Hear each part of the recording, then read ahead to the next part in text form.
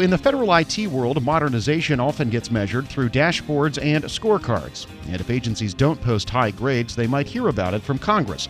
But when it comes to moving from on-site data centers to the cloud, agencies face substantial workforce and culture challenges that aren't always reflected in those metrics. Federal News Network's Jory Heckman has more. Now more than ever, agencies have a wealth of vendors, products, and contract vehicles to choose from when it comes to moving to the cloud. But what if the biggest challenges have nothing to do with technology? Dan Jacobs is the Senior Security Architect for the Centers of Excellence at the General Services Administration's Technology Transformation Services. Speaking at a recent Symantec conference, he said one of the biggest hurdles to cloud migration boils down to people and culture. In your cloud journey, the greatest challenge may be to change the narrative away from incentivizing product-heavy siloed security models. Some of those may look great on a dashboard, but we need to move the incentive towards outcome-based cooperative systems that are directly aimed at the relevant, credible threats that you're experiencing today. That focus around collaboration shouldn't be too much of a surprise. GSA's Centers of Excellence focus on building a common set of tools for agencies to transform their IT architecture and the way they deliver services. In his previous job as the State Department's Senior Cloud Security Architect, Jacobs led efforts on making the agency's Foreign Affairs Network the first cloud-exclusive FISMA moderate enterprise as a service. He also helped pave the way for Security Operations Center, or SOC, as a service before the idea gained wide acceptance in government. And when cybersecurity personnel were tasked with making small agencies more secure under the Obama administration's Cybersecurity National Action Plan, Jacobs got a chance to pitch his ideas to the federal chief information officer at the time, Tony Scott. Here, Jacobs gives an overview of how that conversation went. The best thing that we could do for these folks is provide them 5, 6, maybe 7 core services, provide them well, and we don't have to worry about the security because we can do that centrally. And he said, I'm really surprised. I expected a security solution. And I said, well, with respect, Tony, sometimes the best security solution isn't actually a security solution at all. And so the philosophy that I'd like to provide here, the takeaway is, sometimes a product is not necessarily the answer. Sometimes it's something else. It might be workforce modernization, it might be training, it might be any number of things. But if you have 125 products in order to score an ATO for your enterprise, maybe 126 isn't what's going to get you there. But Jacob said there's one tool that agencies aren't taking enough advantage of, and that's bug bounties. The Defense Department launched its Hack the Pentagon initiative a few years ago. That effort has spread to the military services like Hack the Air Force and Hack the Army. But at civilian agencies, there's only been a few takers. GSA launched its bug bounty program in 2017. The Census Bureau launched a bug bounty earlier this year as part of its prep work for the 2020 census. Some national security agencies, like the FBI, have said they'll keep their penetration testing in-house. But Jacobs said more agencies should consider the benefits of bug bounty programs. What we're saying is that I am going to hire thousands and thousands and thousands of security researchers to take a look at my stuff, to deliver vulnerabilities to me, and I'm going to pay them what I think those vulnerabilities are worth. Ladies and gentlemen, you are not going to find a whole lot of other opportunities where you get to decide how much you pay thousands of security researchers to work persistently for you. It is a fantastic opportunity.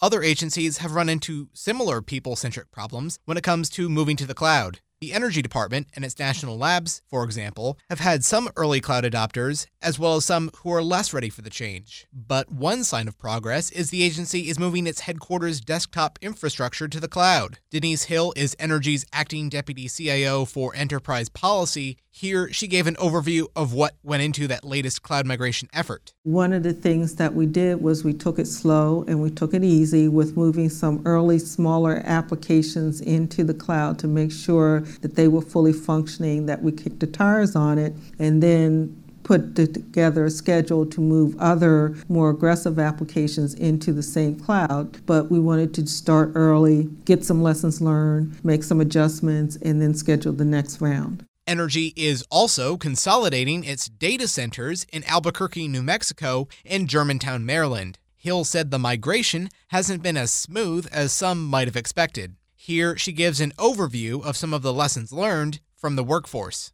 You make an assumption that if it's FedRAMP certified and if it's already tried and true, that we can just zip, zam, boom, move the application and be done with it. Well, one of the lessons learned is that because you're a cybersecurity person does not mean that you're going to pick up the tool in the cloud and be able to use it as transparently as you thought you would be able to. So you have to figure out there's a training and a learning that has to go along with anything in the cloud. Just because it looks like the same box is not the same box.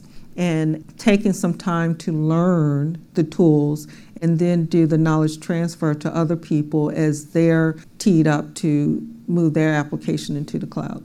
Andrew Marquardt is the Chief Enterprise Architect of the Interior Department's Bureau of Reclamation. They handle water management for the Western United States. He said moving to the cloud is about more than just moving your infrastructure. He said if it's done right, cloud migration is an opportunity for cultural transformation. Rather than just moving systems or applications to the cloud, Marquardt said the agency has looked at migration in terms of moving work systems. So what's a work system? So a work system is any combination of automated, manual, semi-automated processes that you use to accomplish work. So somebody takes a physical form, goes through the office, checks off whatever, how many people have to deal with somebody walking around once a year and go with a physical print off, check, and then that gets put into the computer and all of that. Well, that's a work system, right? So what we looked at was how can the cloud really transform our work systems? Marquardt said the agency's small program offices had anywhere from 3 to 5 work systems, and larger offices had up to 15 work systems. By taking this approach, Marquardt said, here's what the Bureau was able to accomplish. When we've been able to do that and really automate a lot of those work systems and take advantage of the cloud and open them up so people can do things from their phones or tablets or whatever, we've seen tremendous efficiencies come up. And using the cloud systems that are secured on the platform, you're designing business solutions to meet your work systems, to meet your needs, and you're doing it in a secure way. But the move to the cloud isn't a one-size-fits-all approach. Marquardt said that his agency needed to consider what employees in what environments needed to use that cloud solution.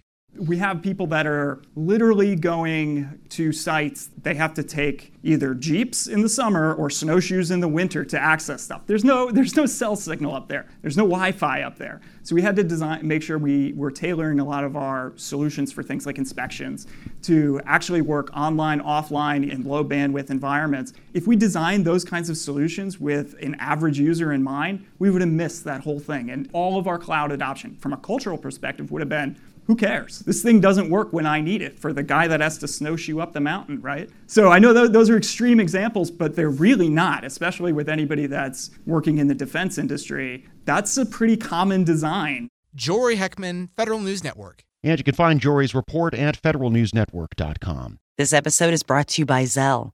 Whenever you're sending money through an app or online, it's important to do it safely. Here are a few helpful tips. First, always make sure you know and trust the person you are sending money to. Second, confirm you have entered their contact details correctly.